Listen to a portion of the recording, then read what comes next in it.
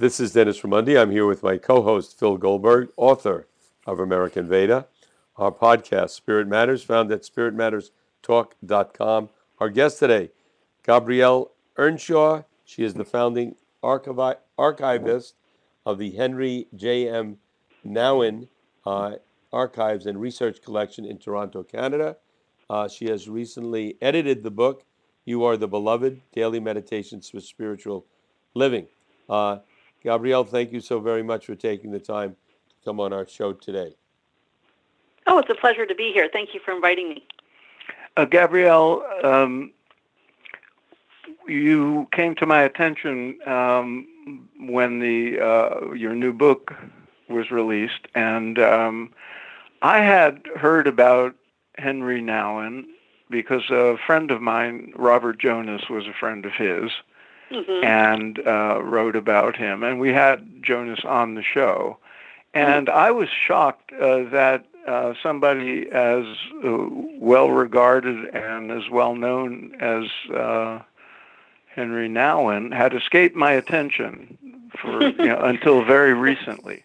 Uh-huh. So it was we were interested in having you on to speak about him and what he has to offer to people in contemporary spiritual circles. Tell us how you discovered Henry Nouwen and what your own background was that brought you to this. Okay, well, I think I'm quite unusual, I think, in how I came to Henry Nouwen. I came to him because I was his archivist. And I, in fact, didn't know him when I began my work, which sounds quite terrible now to think of. But at the time, archivists just go to the collections that need them, and they needed an archivist to care for Henry Nouwen's extensive archival legacy that he left behind when he died in 1996. And I was hired in 2000 to process and catalog there's enough papers there that would fill a football stadium, half a football stadium, length of a field. It's a huge collection that he left of letters and manuscripts and collected material, photographs, you name it, he kept it. And so that was my introduction to Henry Nouwen. I had known him because of his work with L'Arche. And L'Arche is an organization that he ended up being a pastor for, and it's an organization that centers itself around people with mental and physical handicaps. And he had spent the last 10 years of his life in Toronto working in one of the L'Arche communities, and I had known about that, and I felt that it might be a good fit for me to care for his records. That's how I got to know him. And then an archivist has this very privileged position of reading everything that he left behind. But then it was also that I began to meet all of his friends, people like Robert Jonas and others, very incredible people in their own right. And they started telling me about the impact that Henry Nouwen had on their lives. And a lot of his friends have gone on to do very important activist work, but also just excellent Christian leadership in the world, and just environmental stewards, people who have gone on to, because of Henry Nouwen's impact on their life, have gone on to be people who want to carry on his message, and in whatever way that is. And his message primarily is that we are the beloved children of God, and it is from the spiritual identity of being a child of God that we can go out into the world and be a force for good and ultimately for love, for being loving people. Gabrielle, that's how I. Mm-hmm. Go ahead. You can ask me let me follow up on that. So you came to this, and obviously you were inspired by his work or not. Henry Nouwen was a Jesuit priest, very scholarly. He was actually not a Jesuit priest. But he became a diocesan priest in Holland. Okay. So but he wasn't belonged to the Jesuit order. Okay, so that's a particular order of priests. Very scholarly. Taught at Yale. Taught at Harvard. Taught at some of the top religious schools. Were you, in fact, raised a Catholic, and did you have a kind of a spiritual awakening, or did it bring you to a new understanding and level of inspiration in the area of spirituality, working on his papers that you didn't anticipate when you took the job? Well, that's probably an understatement. I didn't grow up in a house that had any kind of church or faith or religion of any kind. Mm-hmm. So I grew up in a very, very secular household. But something in my life, even from as a child, I was drawn to churches. I was drawn to something that was being offered in a church that wasn't being offered in my life. And I think that it's not an accident that I became Henry Nouwen's archivist. As I mentioned, it was because of his work at L'Arche. And L'Arche is a community that is based on the gospel. It's based on the Beatitudes. And Henry was drawn there. You mentioned that he was an academic, and he was. He worked, and he was a tenured academic at Yale and Harvard. But he actually left his tenured position, which is very unusual, to join L'Arche. So he was actually living downward mobility. And I think when I started probably as a 30-year-old or something, I'm now just exiting my 40s. Mm-hmm. And I think that in that decade, the 16 years that I was his archivist, I started being heavily impacted by the way that he described his own experience, not a theological description, but his own experience of a loving God.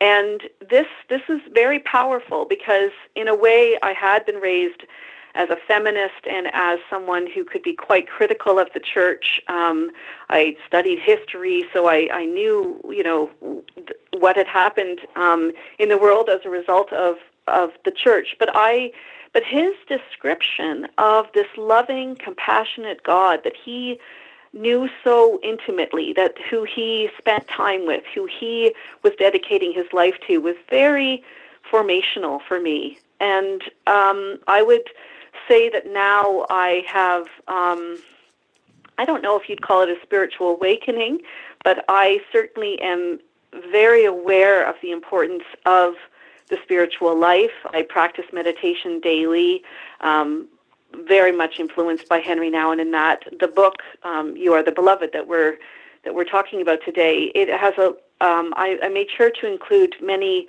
descriptions of what Henry describes as the reasons why we would want to include things like solitude and silence and prayer in our daily lives. And that's certainly something that has impacted my life and is an interwoven part of my life.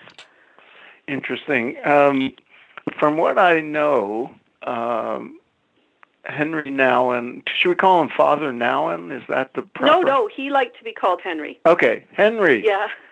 Henry.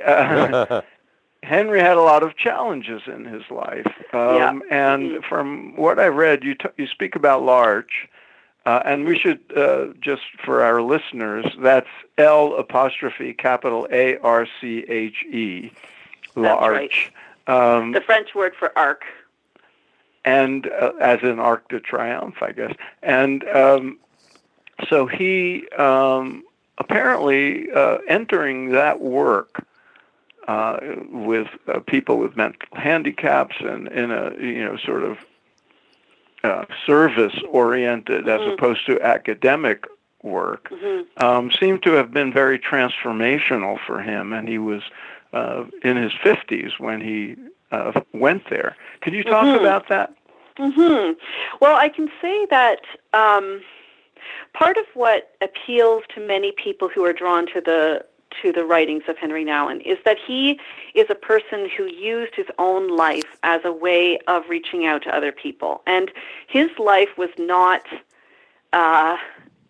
free from suffering. In fact, it was actually a life of struggle. I think that he would describe it that way. He struggled with loneliness. I think the loneliness is celibacy. He struggled with his sexuality. He was a gay man as a priest. He struggled with anxiety and a restlessness. He had a kind of he came from a very successful family, and so he had he had something in him that wanted to be very successful and very popular and, do the upward mobility thing. And he actually had the capacity to do that and did reach high heights in the academic world, publishing 39 books. But really what was going on for Henry Nouwen is that he was trying to live his suffering well. And that's something where, what he means by that is that he didn't shut down. He didn't become resentful. He didn't become bitter. He didn't, sort of turn off his emotions or his feelings. So in fact, he became a person who was very open and raw with his experience and in a way that wasn't always flattering to himself. And this is what made other people feel like they could possibly open themselves up honestly as well. And in fact, the people who have been influenced by him this way, it gives you a tremendous freedom to no longer have to wear the mask and to sort of just sort of keep on, even as you're aging or retiring or all these various ways in which our lives don't kind of measure up to the world's expectations, but they feel, because of Henry Nouwen's example, they can be more free with their brokenness, more free with their vulnerability. And Henry's big insight by moving to L'Arche was that it wasn't that he was helping the handicapped people; they were helping him, and that he recognized his own handicaps by being with people who had more obvious handicaps. So it became a fellowship of the weak, and a kind of a very intentional to be poor with the poor. And so I think that it's, as much as it's his writing, it's the way he lived his life that's so inspiring, and so inspiring to me, but so inspiring to other people. How interesting. If I could follow up, Dennis, I think one of the complaints you hear from people on spiritual paths is the lack of authenticity sometimes of spiritual leaders and teachers who feel the need to project some kind of aura of holiness or perfection. And that it must be quite refreshing to come upon someone like Henry. Absolutely. I mean, he wrote a book called The Wounded Healer. This was way back in 74. And, I mean, he was talking about being a wounded healer then.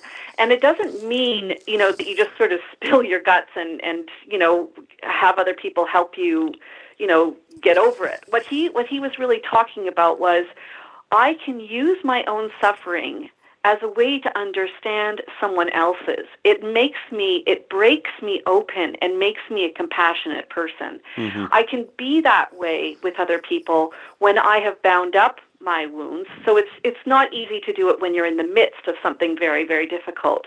But after you've been able to, through love and kindness and community and friendship, that after you've been able to bind up your wounds, you're able to then be much more compassionate towards other people. And he often spoke about laying down my life for my friends. He said that over and over again, and he didn't mean it that he was going to be a physical martyr. He meant that he was going to open up his experience, which wasn't pretty. It wasn't something that a lot of people would want to show other people, but he did it in the service of helping other people be more accepting and loving and towards themselves. Gabrielle, in their own brokenness. You mentioned that he suffered loneliness and depression. In 1974, he went into a Trappist monastery for 7 months, ultimately deciding that wasn't for him. Do you think he went into a Trappist monastery to confront his loneliness, to deal with that, to explore himself, or was going into the monastery one of the causes of his feelings of loneliness?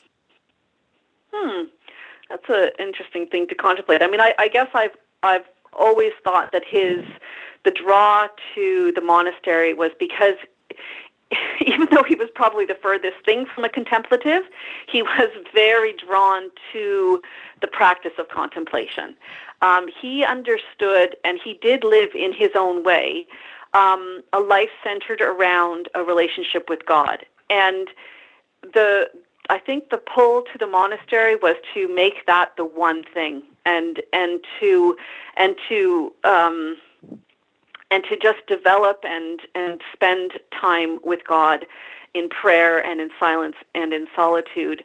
I think that he left the monastery, now that you mentioned, I think that one of the reasons why he left the monastery is because he just was a very social person. And he did leave the monastery to then go and do social justice work in Latin America. So what was happening for him, this is in his sort of 30s and 40s. These years were more about discernment of where God was calling him. And so he explored the university, the academy, he explored the monastery, and then he explored social justice activism in Latin America. And so I would say that the leaving from the monastery was due more in part to this draw that he felt to do work in Latin America, which was experiencing huge amounts of political turmoil at the time. Interesting. Do you know, does it show up in his writings or any biographical information? Well, these are two related questions. One, did he have contact with, or maybe he was too young for that, but was Thomas Merton an influence yes, on him? I believe he was, right? I read that, yeah. And did he write about or explore traditions outside of Catholicism the way Merton did? I would say this. I would say that Henry Nouwen would say that the Spirit blows where it pleases. In fact, he did say that, and he did write that. I don't think that he felt like that the Catholic Church or the Christianity had any sort of monopoly on God. I think, though, that he was very firmly rooted in the Catholic Church, and what I'd say his influence was more on Protestants, especially evangelical Protestants, about teaching them about the spiritual life, about things like contemplation, meditation, solitude, and silence. I think that that was more his influence. He was very ecumenical. And when I love this story about that his friend Sue Mosteller tells, that the reason why they invited him to L'Arche, the particular community in Toronto was called L'Arche Daybreak, is because they were experiencing a lot of they had welcomed a lot of corps members. That's what they call the people with handicaps. They'd welcomed a lot of corps members from a variety of religious traditions. And it was getting difficult to know what to do every Sunday because, they were trying different ways of including people or just having a service for one particular, faith tradition each Sunday. And they were kind of pulling out their hair about it. And when they invited Henry, they said, "Oh, Henry, we've got this big problem. We've got all these people from all these different religious traditions, and we don't know what we should do." And he just smiled and he said, "You can see this as a problem, or you can see this as a gift." And I think that is how he was. He was a very open-minded, very inclusive person, and though he was. I think what contributes to the power of Henry Nouwen, the power of his spiritual insights, is that he did this from a place of being deeply rooted in the Catholic faith. He celebrated the Eucharist every single day, either alone or with friends or within a church, and it was this sort of, he was grounded, rooted, anchored in his faith. And he had a very personal relationship with Jesus because of his intentional time that he spent every day with God and with Jesus. And so it made him much more able to be inclusive. Ironically, or paradoxically, that it made him more inclusive. Gabriella, who within the Catholic Church now, what group because there are many factions within Catholicism, is most Yeah. attracted to him today?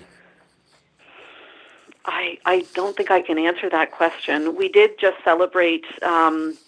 We had just a conference. I just came back from it, a conference that was based on Thomas Merton and Henry Nouwen as spiritual guides for the 21st century at Yale Divinity School. And that's a Protestant school, but they said that now a good portion of their students are Catholic, and it might be because of Henry Nouwen, because Henry Nouwen taught there.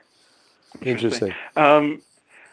About your new book, You Are the Beloved, the author is Henry Nouwen. You're listed as the editor. You did the compilations. He was a voluminous writer. It must have been quite a task to come up with short excerpts for daily meditations, meaning 365 of them. Tell us how you made the selections and whether there's a sequence that you were conscious of. Sure. Henry Nouwen wrote 39 books, and what I decided to do, and he himself, in the year that he died in 1996, he had actually written his own daily meditation book, and people have been using it since he's died, and so people are looking for some new meditations, and we knew that, and so I was determined that we wouldn't use anything from that book.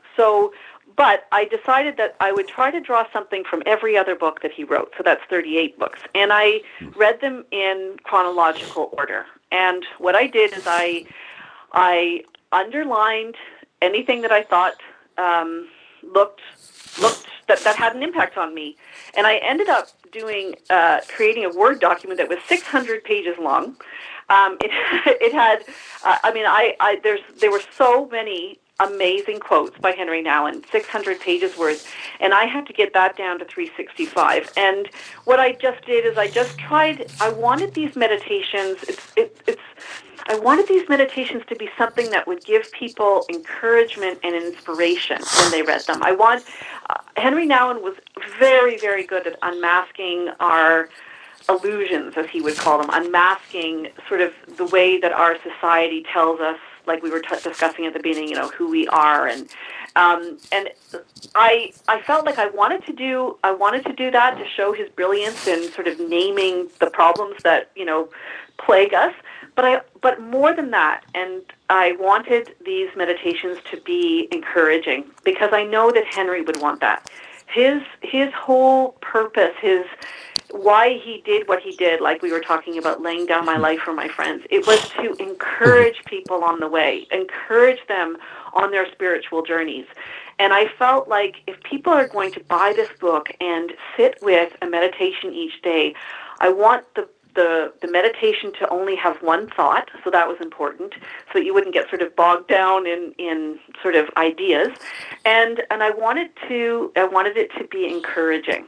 So that you could go out into your day or go to sleep with a sense that feeling hopeful and encouraged, because we all have to do things like hard things, like forgive people who have hurt us, or reconcile with difficult people in our lives. We have to sort of manage our own self-rejection. There's so much that we need to do, and to be good people, to live well, and to be people of God, and that's what the purpose of the book is, and that's how I selected. Right, Gabriela. Question: Henry Nouwen very well from his writings and what his friends and other people have said about him. If you had the opportunity to ask him a question now, and he had the ability to answer you, what would you ask him?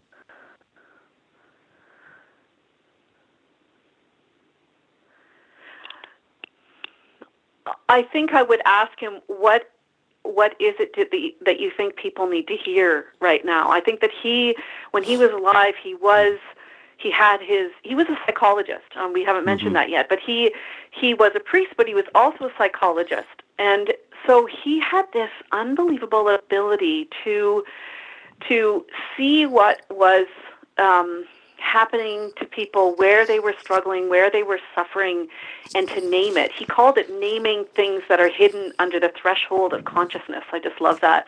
And I think that that's what I would sit down with him and just say, Henry, where is the hunger right now? How can we feed it? What book needs to be written now? What word of hope needs to be given, and how can I do that? That's what I think what I would be asking him, because that's what he was always doing. He was first and foremost, although he was such a prolific writer and such a good teacher and speaker, he was at heart a pastor. He wanted to help people to live as fully and as freely as they could. Mm-hmm.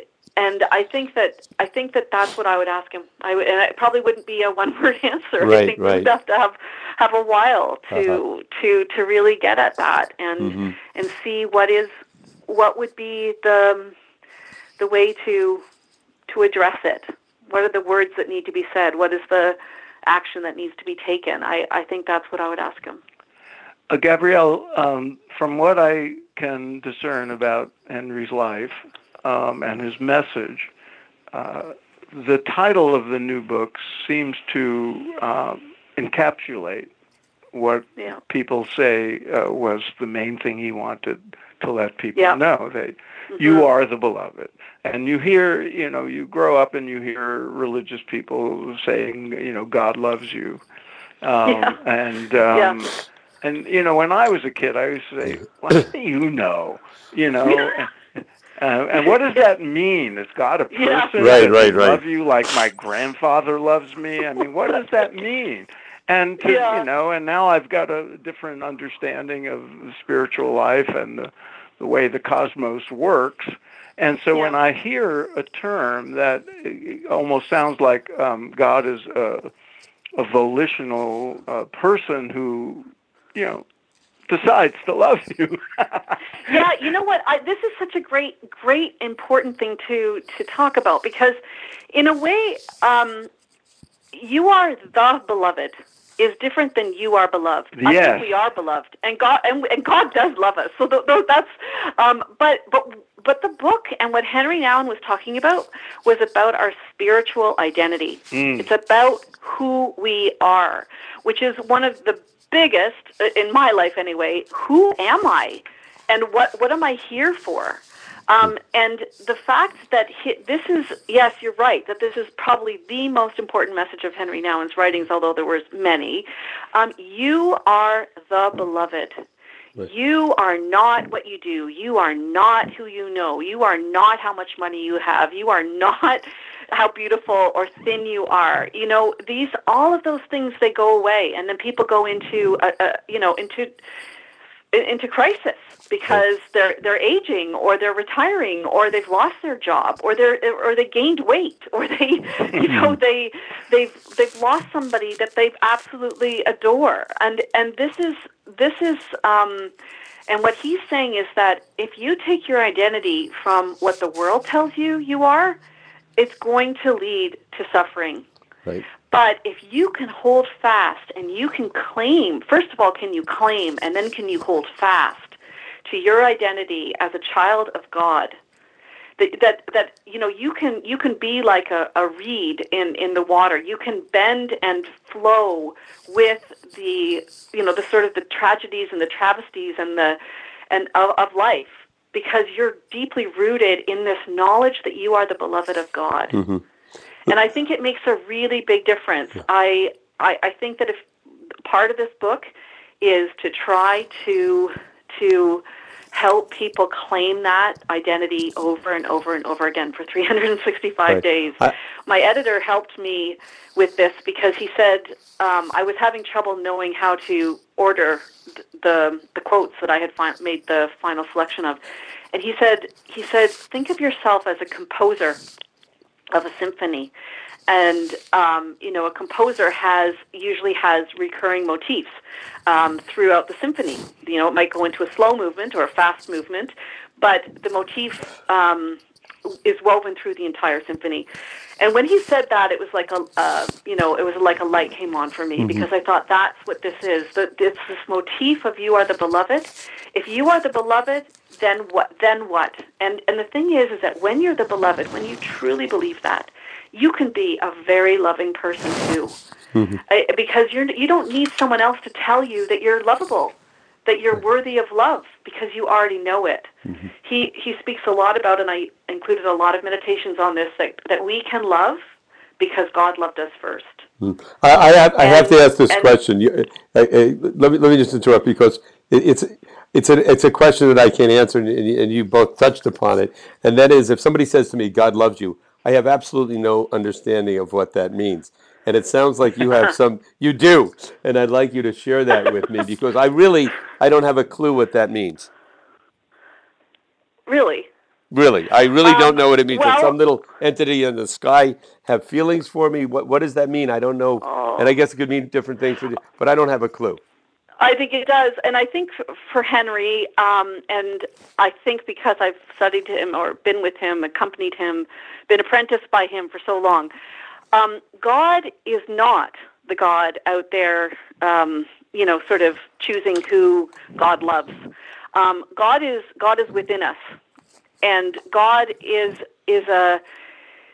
it's in our breath. God is in our being, and why Henry puts so much emphasis on spending time with God is because we need to spend time within ourselves to feel. Like a lot of people, he called it the inner voice of love. But is that an intuition, or how does he know that? Did he have some revelation? I still unless no. Is that an intellectual insight? What is it? Yeah. That leads him to think that. No, I don't think it's an intellectual insight. I think in part it's faith.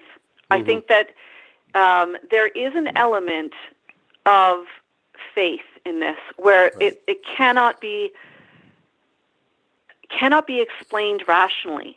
This is something that faith is something that we choose. And I think that when we choose faith, then we are also open to the mystery. We don't say we know, and Henry wouldn't say he knew. We don't say we know exactly what this is. But I do believe it is that presence in our lives that allows us to love, that calls us to love, that gives us the experience of knowing what love is. Our compass, our inner compass is pointed towards love. We're searching for it, and that is God. I think that we run into language problems. So people say, because we're used to using language in a certain way, they say God loves you. When perhaps the more accurate thing to say is that the very nature of the divine is love, and when you come into connection to that, you are connecting to love, to the cosmic power of love, and you feel it because that's our nature too. That sounds exactly how Henry would describe it. It's a mystical way of understanding the sacred, the divine in life. And Henry did use Catholic language, because he was so steeped in it, and he did name that God. But he also called it the inner voice of love, and he also called it love. So I think that to try to, I know it's hard for people not to do this, but it's almost like try to get around this issue around what's the name of this, and more about how can I connect myself to this divine source of love and be more loving myself. It's not simply that God loves us. It's that we, like you just said, we are love, and how can we be more loving, more tolerant, more forgiving, more prone to reconciliation, more all of those things. I think that's all coming from a faith in God. Yeah, I think the key for explaining this to anyone, and a person can accept or reject it or whatever, is faith. I think that these things can be said in the context of, this is my faith, this is my belief, this is my, and I have a very strong sense of this, and it's very difficult to describe what faith is, but it's a very strong feeling that supports this. But to say it without including faith, I think, and I know in Catholicism, this concept of faith is very important. That without that, it's very difficult to discuss or to rationally present it. I think that has to I be would there. think Yeah. that without the deep experience of the love that Henry Nouwen would talk about, it's hard to have the faith. So you have this Right. interaction between faith and experience. Right. Yes, I think that he would say is that to give God or presence or however you want to call this, to experience it or to be a person of faith, we must create space for it. I think that he talked a lot about creating space, creating space for the stranger, creating space for the friend. But I think he was also saying creating space for the experience of something other than what we're seeing with our eyes, the invisible. I think that he would. And he would say that is what takes the discipline. That's what takes the intentionality. That's what takes the self-awareness and the consciousness to bring that into your life. And you do that through the practice of meditation, solitude, silence, prayer. And so you're bringing that intentionally into your life. And it's not that you are trying to know the God that sort of is presented in the church necessarily at all, but it's more like, what is that? Where is that in me? How do I experience that myself interiorly? What is it like when someone I know dies, and I feel their presence? I know that they are no longer here physically, but they are around me in some way in their absence. There's something mysterious about that. Yeah. There's something there. Yeah. Very, very in that experience. Yeah, very thought-provoking. We have to come to an end here, but any final words you'd like to say, and any or Phil or I want very to insightful. harken back to something Gabrielle said a little earlier when she talked about the editor who compared what she was doing to composing a symphony. I just want to give a shout out to that editor who happens to have been my editor on go. American Veda. Is that right? Yeah. Gary Jansen. Gary Jansen was my editor on my last book, American Veda, and isn't that wonderful? Yes. Small world. Yeah, Good for Gary. He really unlocked something in me there, and then I was able to the book is following the Christian liturgical year. It's following the cycles of the sort of the nature cycles, but I've woven in this motif of "You Are the Beloved" throughout. Very good. All right. Well, thank you so very much. Great interview. Okay. Great insights. All right. And we look forward to having you on thank you again. for inviting me on. Thank you. Okay. Thank you.